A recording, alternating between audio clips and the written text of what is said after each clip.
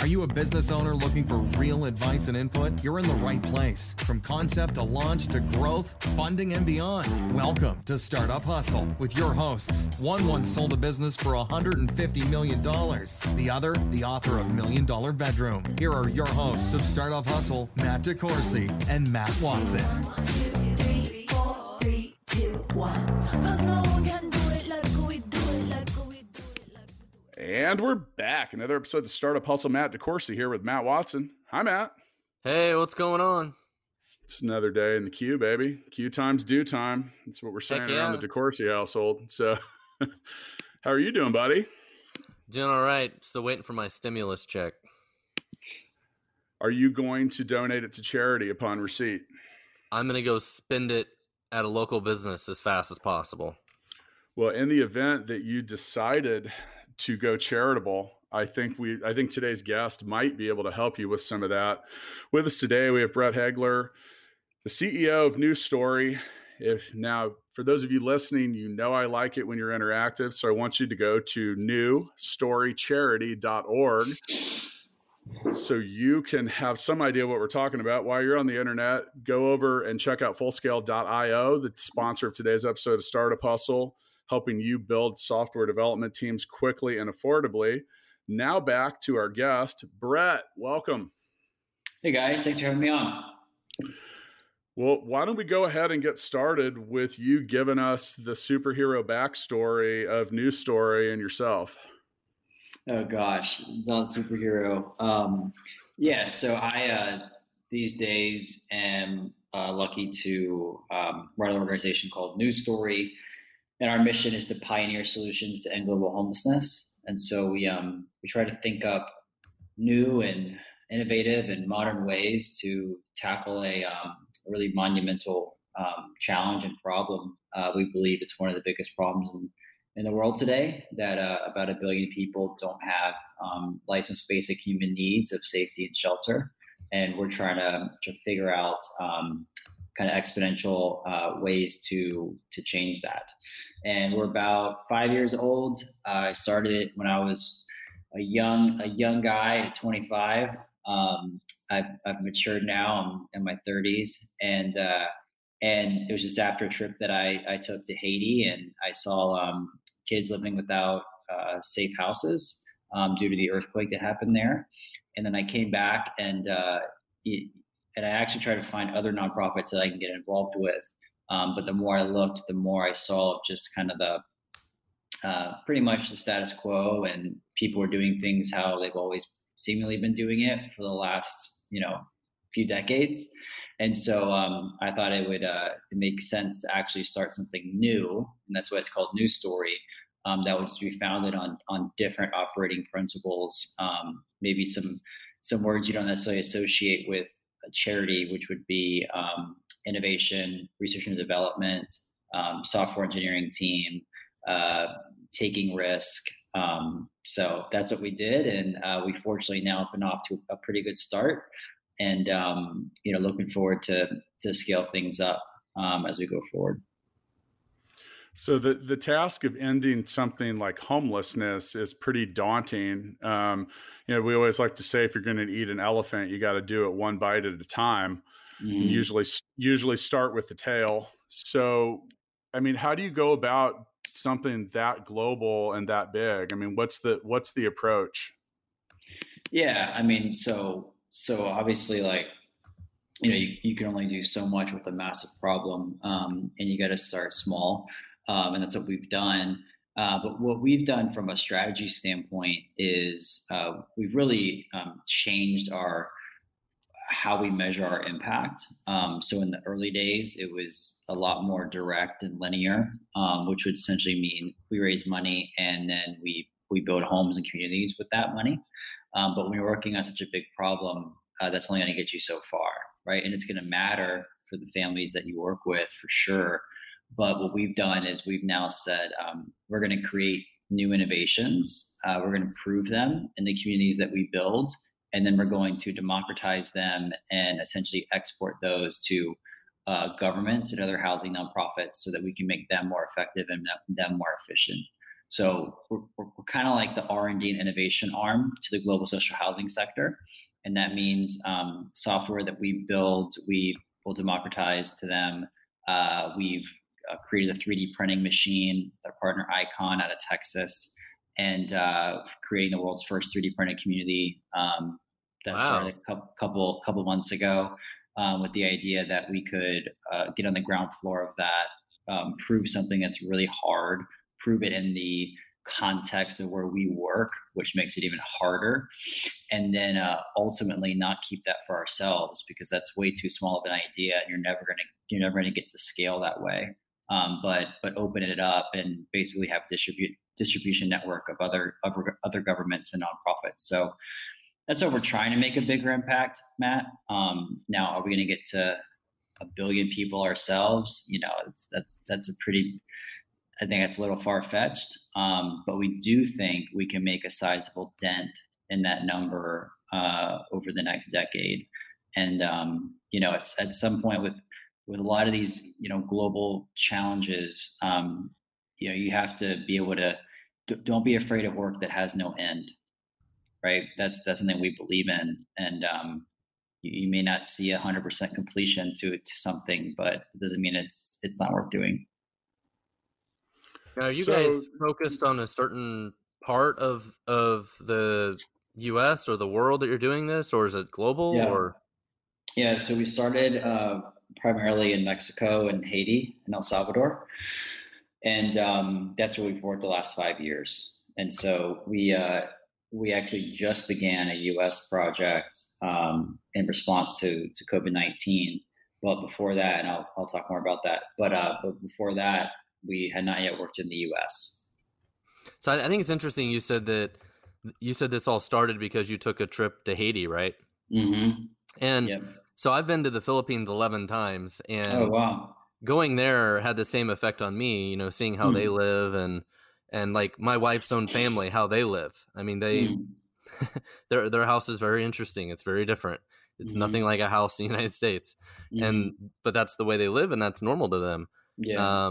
And yeah, it definitely has a huge impact on you. And, you know, I always say it's one of the best things that people can ever do is travel and see the world. And the first time I ever saw that was in Mexico, was seeing how some people live down there. And it was, where'd you go in Mexico? I went down to Cancun and then went further south to Playa del Carmen. Okay. So I mean, I was sort of touristy areas, but Playa del Carmen's a little more off the beaten path than Cancun. So yeah. Gotcha. Yeah, I couldn't agree more. I mean, I didn't really go to developing world until after college, and I wish I went earlier. And so, for people listening, especially if you have kids, I mean, I think, you know, from the age between like, I don't know, even as early as like 8 or 9, up until when people are in college, having them exposed to the reality of the majority of the world is pretty damn important, in my opinion. I think so too, because I mean, we all live in our little bubbles, and 100%. And I think that's where our kids can, you know, be influenced a lot and open their eyes. So I'm actually really hoping to take my oldest son, who will be 12 next summer, taking him to the Philippines next summer. It's my goal. Yeah, dude, that's amazing. Yeah, I mean, we live in our bubbles, and I'm speaking to this because I was the exact same way. And, you know, we don't realize that, obviously not everybody, but I would say that a lot of us probably listening to this podcast are definitely the wealthiest people in the world and the luckiest people in the world. And if you add all that together, it's like, yeah, we're probably the wealthiest and luckiest people in history. Yeah. And like a lot of that is just due to where we were born. Yeah, like I was talking to my wife about what to get her parents for Christmas, and they don't have a TV. So it's like, oh, maybe we should get them a TV, or what else do they need more than that? And she's like, well, they really need a sink. Yeah. They don't have a sink. I'm like, what? Like, nope, they have a water hose. That's it. That's the entire plumbing of their house, a water hose. It just goes to speak how different our world is. Yeah, man. So I couldn't encourage that more, anybody listening. So how So you're working in, you said, these 2 or 3 different countries. How exactly does your organization work? Like, how do you, Mhm. pick who you're helping? Like, how does all Yeah. that work? Yeah, so we work with, there's a lot of different types of interventions and demographics that organizations work with for families that need help. We choose to work with really the most vulnerable families. And so those are families that are in extreme poverty, anywhere between like $2 to $5 a day in income. A lot of it is just circumstance of their country, the macro environment, it's generational, extreme poverty. Sometimes it's due to a natural disaster. And so those are the families that we work with. And because of that, it's definitely the greatest need.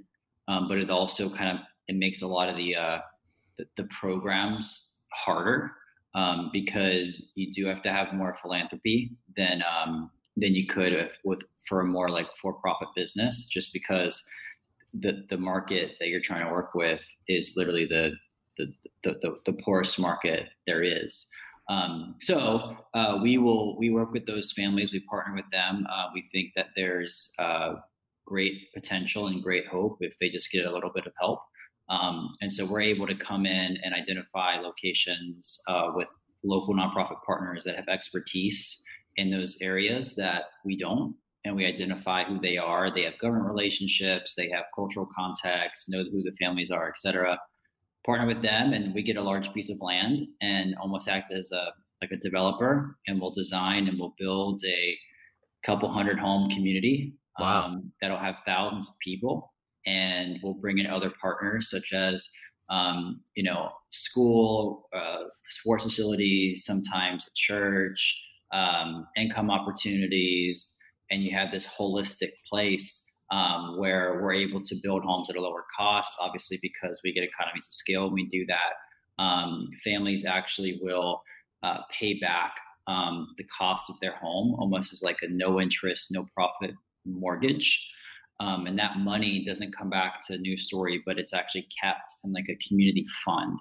So it's, over time, it's repurposed to invest back into that community. It could be for maintenance, it could be for new houses, it could be for electricity, whatever it might be. And we were able to come in and kind of catalyze it, and again get lower pricing because a family in a 300 home community, I mean, the cost of that house is going to be way less than if they just try to go out and build a house themselves, right? Yeah. What kind of houses are you building? Are these like very, very small single family houses, or are you talking about more like condos? Yeah, they're single family homes. Some are 2 stories, but most are 1 story single family homes between like 600 to 900 square feet. Okay. We build them to last, and so it's less of a temporary thing and more of you could raise your family and their kids in this home. And so the price range is anywhere from like 6 to 12K. It just depends on, for the whole house, for like their whole lives. Pretty good bang for your buck when you think long term. And yeah, I mean, we've now done a little over 3,000 of those, and it's been incredible to see. It's been incredible to see when these families. They're actually for the most part, very hardworking families. And when they have safety and shelter, and then clean water as well comes in the homes. There's usually a shower, toilet, sanitation is clean. Like once you have your basic needs covered, then you can start to actualize your potential, right? And a lot of your psychological potential and a lot of your intelligence will come through after you have those basic human needs, right? So like I just think for myself, like if I didn't have safe shelter, and every night when it rains or it storms or there could be intruders that come in my house with my kids, I'm not thinking about starting a company, right? I'm thinking about doing all that stuff. I'm thinking about how do I freaking survive? Mm-hmm. Yep. And it's called survival mode. That's the families we work with. They're in survival mode, and that's all they can think about.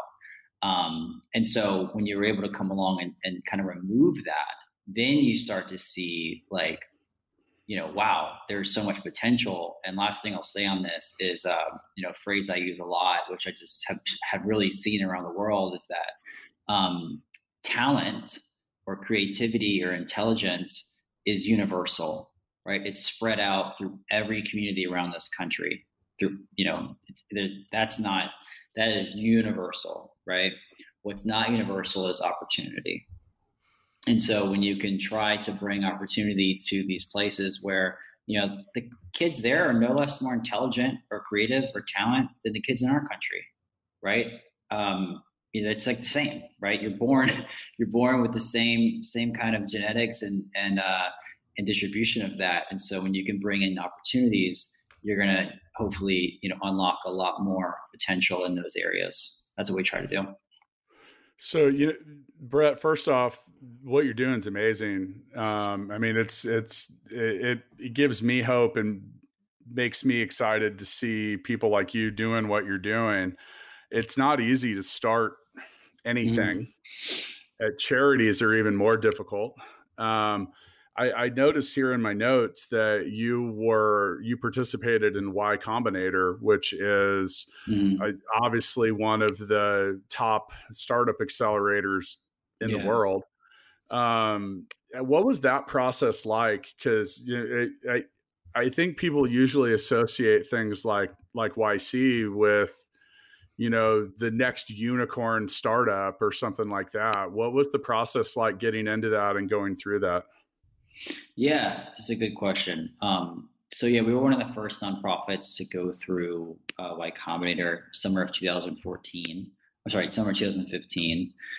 And I mean, look, the process for us, it was extraordinary. It was 10 out of 10. It really got in the DNA of who we are. The reason why we applied is because that's how I founded the organization, right? I founded the organization off the same principles that the Airbnb founders and the Stripe founders and the Dropbox founders, that they were all doing. And these are not secrets, right? Y Combinator is an amazing job of crystallizing some philosophies and some practical ways to get an idea off the ground. And that's what we were doing. And then we applied and, we got in. A story I'll tell is, me and my two co-founders, Matthew and Alexandria, are amazing, but and they're more accomplished and smarter than I am before we got into Y Combinator. Like our resumes were, at least mine especially, was like nothing. I mean, I had failed startup before this. I went to Florida State University, basically majoring in like fraternity and football, like and girls, there's nothing. And so the reason we got in is because we were incredibly scrappy and resourceful. We got a quick idea and product to market and got some traction on it relatively quickly. And we just went fast. And then the other thing we did is that in preparing for the Y Combinator application and for the interview process, there were about, I think like 9,000 startups that applied, and they only took about 100. And, but I can guarantee you that out of those 9,000 startups, we spent more time on our application. We were more obsessive with every detail of getting it right, talking to everybody we possibly could. And then when we got to the last round of the interview process, this is kind of become a mantra at News Story now. What they do in Y Combinator is you get to the last step, and out of those 9,000 startups, they will invite about 300 to Mountain View, Silicon Valley, for an in-person 10-minute interview, literally 10 minutes. So they'll fly in people from Brazil, from China, from New York, and it's a 10-minute, infamous interview where they're just like peppering. I mean, it's craziness. And so we knew that we kind of lucked out and we had our opportunity, but there's only a third of a chance that we were going to get in, and we knew we were going up against like the top early stage founders in the world. And so we prepared well over 100 hours, probably close to 200 hours for a 10-minute interview, and that is why we got in. So right? when you were pitching for this, what was the like product or service you were pitching at that time? It was the early days of what we do today. So it was a crowdfunding platform that would connect any donor to a family in Haiti that was homeless. You could go on our platform, you could see who they are, you could crowdfund a house for them. 100% of that donation would go towards building the house. You would see their picture, you would read their story, so you have a direct connection with them. And then when they moved in, we would make a move-in video and we'd send it back, so you get to see the end result. So the problem we solved was a lack of transparency, a lack of trust that obviously a very large pool of donors rightfully have. And we countered that with a better customer experience, basically. But your business is a nonprofit, right? Mm-hmm. But does Y Combinator usually do a lot of nonprofits, or was Not this a like lot. a special group that they did? We were one of the first ones they took, and they Okay. still take like one or two. Yeah, that's years. why I said that. That's why I said that earlier, because YC's trying to find like that next unicorn, publicly traded, highly funded company, and not necessarily known for charitable stuff. So I really commend you for your ability to run through that gauntlet. However, I think we're missing a great opportunity to talk about something. We just build up a lot of hype around this 10-minute interview that people travel around the world to get. And I'm kind of curious what goes on during that 10 minutes. Mm-hmm. Yeah, I mean, you can Google stuff because they have some of the questions out there, but it is the most intense interview that I think anybody will probably go through. And they're, of course, on purpose, peppering you, pressuring you, asking you every single possible detail. And, I'm not going to share some of the exact questions I remember we prepared for. They were pretty intense. But, it was like the ultimate test of how well do you know your organization? Do you have a vision? And then I'd say probably most importantly is how is the interaction between the co-founders? And we actually prepared a lot for that. And so we knew who was going to own what question, how we were going to respond. And, we just, I believe everybody has the will to win. Not everybody has the will to prepare. And when you can prepare more than others, you're usually going to win. Well, I think that approach fits into so much of what we've talked about in over 300 episodes of Startup Hustle, and that come proper, be prepared, look like you're in the business of doing whatever it is that you say that you do. And, there's so many people that leave out, there's a phrase that says the devil is in the details. Totally. And the thing is if you're going to, you talk about 9,000 companies applying for 100 spots, and 100 spots sounds like a lot. And it's, not in a pool of 9,000. That's not highly likely. They probably excluded the first 6,000 people out of that for some little detail or something like I said, not coming proper. That's right. And for those that are trying to start a business, raising capital, talking to investors, trying to get into a business accelerator, anything, don't be the guy that shows up to pitch your .com that wants a reply email at your Yahoo address. That's just that some of those little things are notable. And then sometimes, like in your case, you've kind of acknowledged that you felt like you had a bit of an uphill climb as a charity or different stuff. Did you take any other additional preparation or knowing that you were not the typical model that something like Y Combinator chases? No. The best part about it was that they treated us no different than anybody else. And so it was the exact same program. And at the end of the day, that's like, to me at least, obviously, like at the very end of the day, some of the profits are going to shareholders or blah, blah, blah. But like as a startup, what are you trying to do? You're trying to increase your revenue. You're trying to increase your users. You're trying to become profitable. You're trying to grow a brand. You're trying to, do all these things. It's the exact same thing, whether you're Airbnb or your news story, right? You just have a different customer target market, but everything else is the same. how you build product, how you think about technology. Why should it be any different? It shouldn't. It should be done with a pursuit of excellence, and that's what they really push you for there. So you mentioned earlier that you've either built or are in the process of building the world's largest 3D printed community. Mm-hmm. What have been the obstacles that you've had to overcome with that? 5 years ago, that was pretty new technology. I know it's made leaps and bounds forward, but paint us a beautiful word picture of what that looks like in the end, but start from the challenging part in the beginning. Yeah, well, the beautiful word picture, I'd actually encourage people, if they're interested, is now a documentary on Apple TV. And so if you go to Apple TV, there's a new series called Home, and Home is a 9-episode series that just came out on April 17th. And one of we have an episode in there, which is about a 40-minute documentary that profiles the journey of creating the first few houses in this 3D printed houses in this community. So that will do way more justice than I can explain over a podcast of how it all works and how it all looks.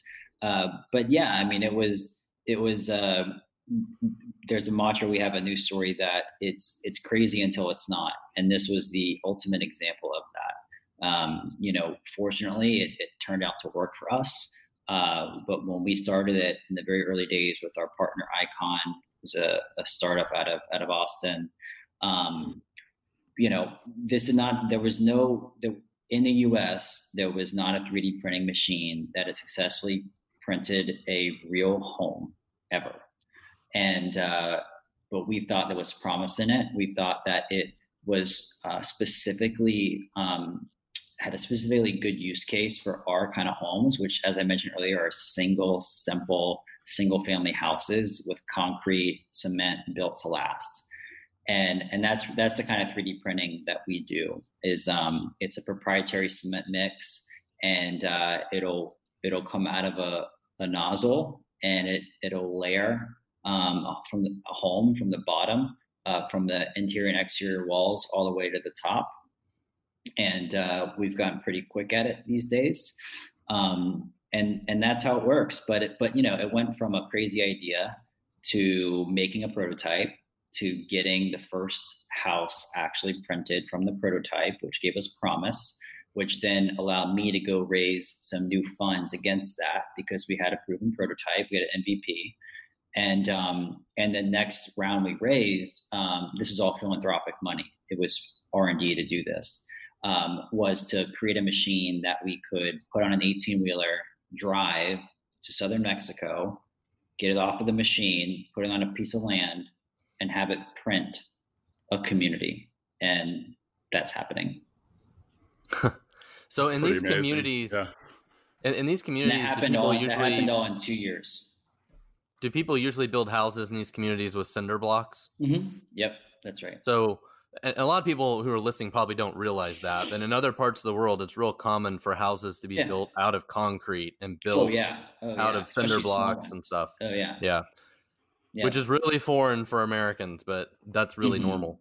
Yeah. Well, Matt mentioned earlier having gone to the Philippines 11 times. I think I've been 8 or 9. We have 183 employees over there, and honestly, nowhere near the level that you're at. Yeah. But we've tried to take that global citizen approach because as we've gone over there, I don't know, just like Matt said earlier, I mean, it's just it's a little different reality. There's a large divide between the haves and the have-nots, but we definitely see a different side of a lot of different stuff, and it's touching. And the things that I think if you can feel like you're making an impact with what you're doing in life and making a difference, however it is, it feels great. So. As far as is that what keeps you going on the days where things are tough or a challenge, is just knowing that you're doing things that ultimately benefit people, not only now, but on a longer term basis? Yeah. I mean, that's one of the things, obviously not everybody has to work on something that is as direct of a life change as we work on. I couldn't imagine working on something that doesn't have some impact or benefit. So yeah, that definitely keeps me going, knowing of like how I'm spending my short time on this earth is helping other people. I think that there's no greater return than that on your life.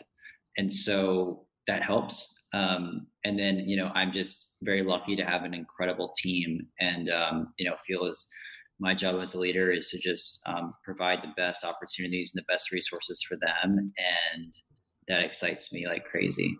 So for those of you listening, if you want to help Brett and New Story with their resources, you can go to newstorycharity.org, go to the, you can drop the sidebar down on the side of the browser and get involved in the neighborhood where you can make your own donation. You can choose to, which is what I want you to do, is get a subscription going, people, and you can give monthly, you can give one time.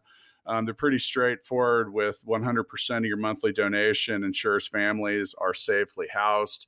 I think the thing that's amazing on top of that is, like, let's be realistic. Some charities have become pretty well publicized for not utilizing the donations. I love the fact that you're creating a level of efficiency in building that is effective now and like scalable and sustainable on a lot of different levels. Matt mentioned earlier, talking about homes made out of concrete.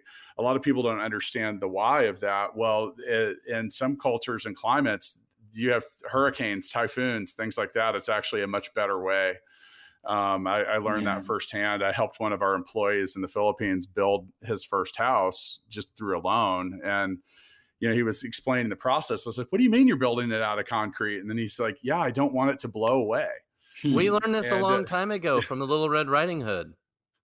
Right. Well, I didn't learn from that, but the moral I took out of that story was not that I need to build my home out of concrete. Now, that said, it made a lot of sense. And, that's interesting. I think the 3D part of it is really interesting because, as you mentioned, there's such a large portion of people worldwide that could benefit from something repeatable and scalable and affordable like that. And, if you have the mechanism to build it, concrete is available and can be made and mixed and acquired about anywhere. So, and, that's not the most expensive part of building most homes. So I think that's pretty cool. Yeah.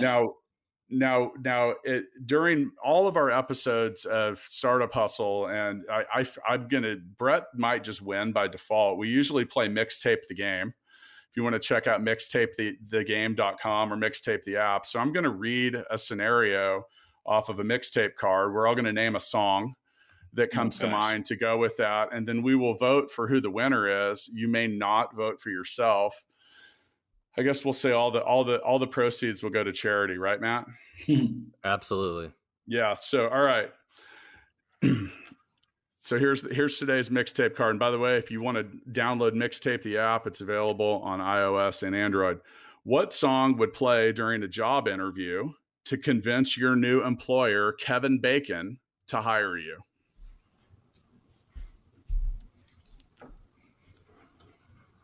I mean, am I allowed to pick Footloose? Is that like too obvious?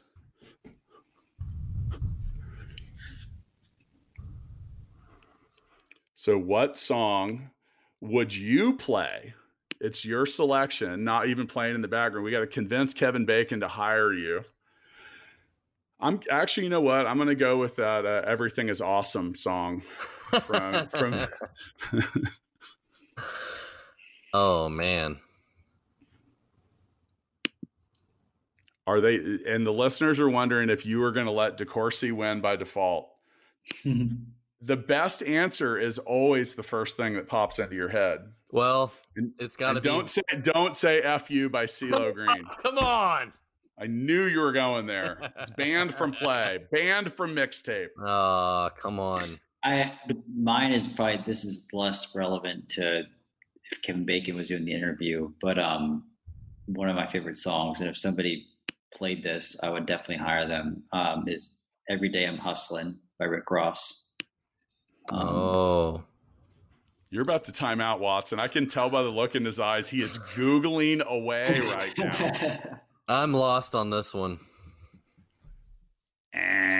All right, you're out, Watson. You timed out. You got now. I can't vote for Watson, so I got to vote for Brett.